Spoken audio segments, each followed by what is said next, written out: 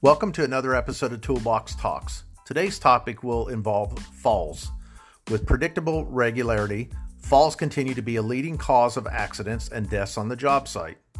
Falls include those on the same level, floor level or ground level, as well as from one level to another level, stairs, ladders, roofs, etc. They can be caused by either or both of two reasons: an unsafe action of an individual, hurrying, overreaching, improper use of equipment, etc., or unsafe conditions of a situation, poor housekeeping, unguarded opening, surface conditions, etc.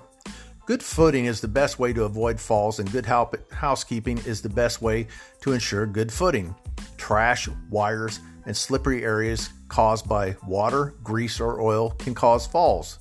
Watch footing when working on slick flooring and poorly lit areas.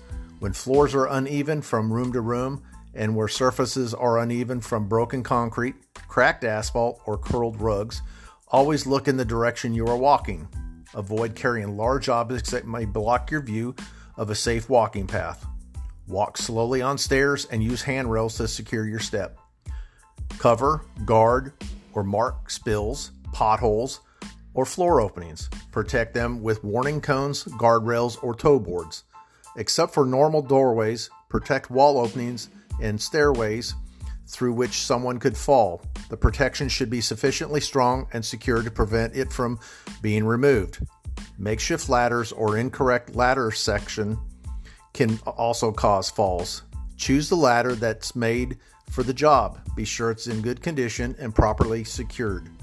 Face the ladder and keep both hands free while climbing. Preventing falls is a matter of common sense.